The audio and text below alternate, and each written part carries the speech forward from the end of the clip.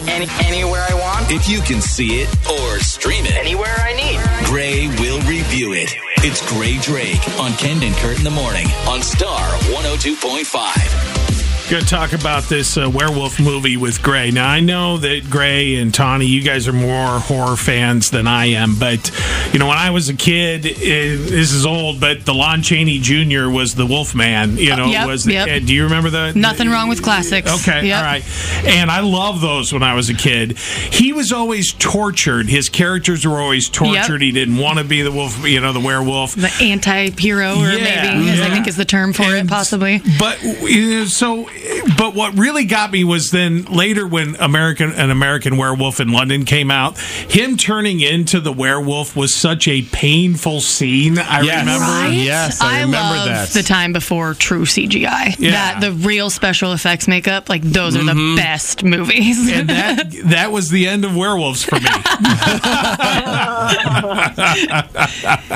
All right, now.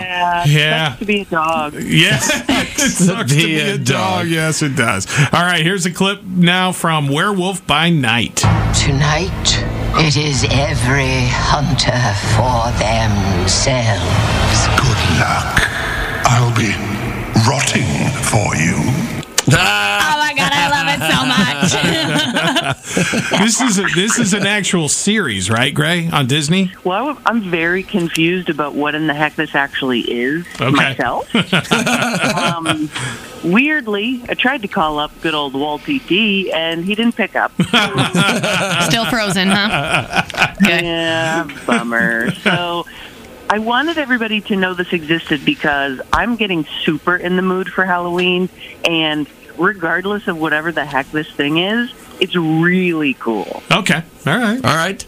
So, as of right now, this is a special episode in the Marvel Universe, and it's actually only 54 minutes long. So, it's not quite a movie. I don't think it's going to be a full-on TV series, but I do know that in typical Marvel style, it's going to be important later on. Everybody, get out your candy corn and pull a seat up because Gael Garcia Bernal is playing Jack Russell.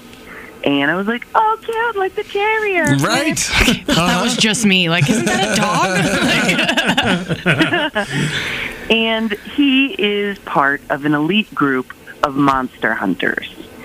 And this has to be, like, the coolest group of monster hunters I've ever seen. Like, the casting department, did overtime on this job. Yeah, because it seems like today's modern-day monster hunters are really just people without a job. Like, where do they get an income? Like, I don't understand this. Still haven't found Bigfoot. So the best part of this is that aside from Gael Garcia Bernal, I don't recognize anybody in the movie or TV show or whatever the heck it is. Right. So basically what's happened is that their leader has died.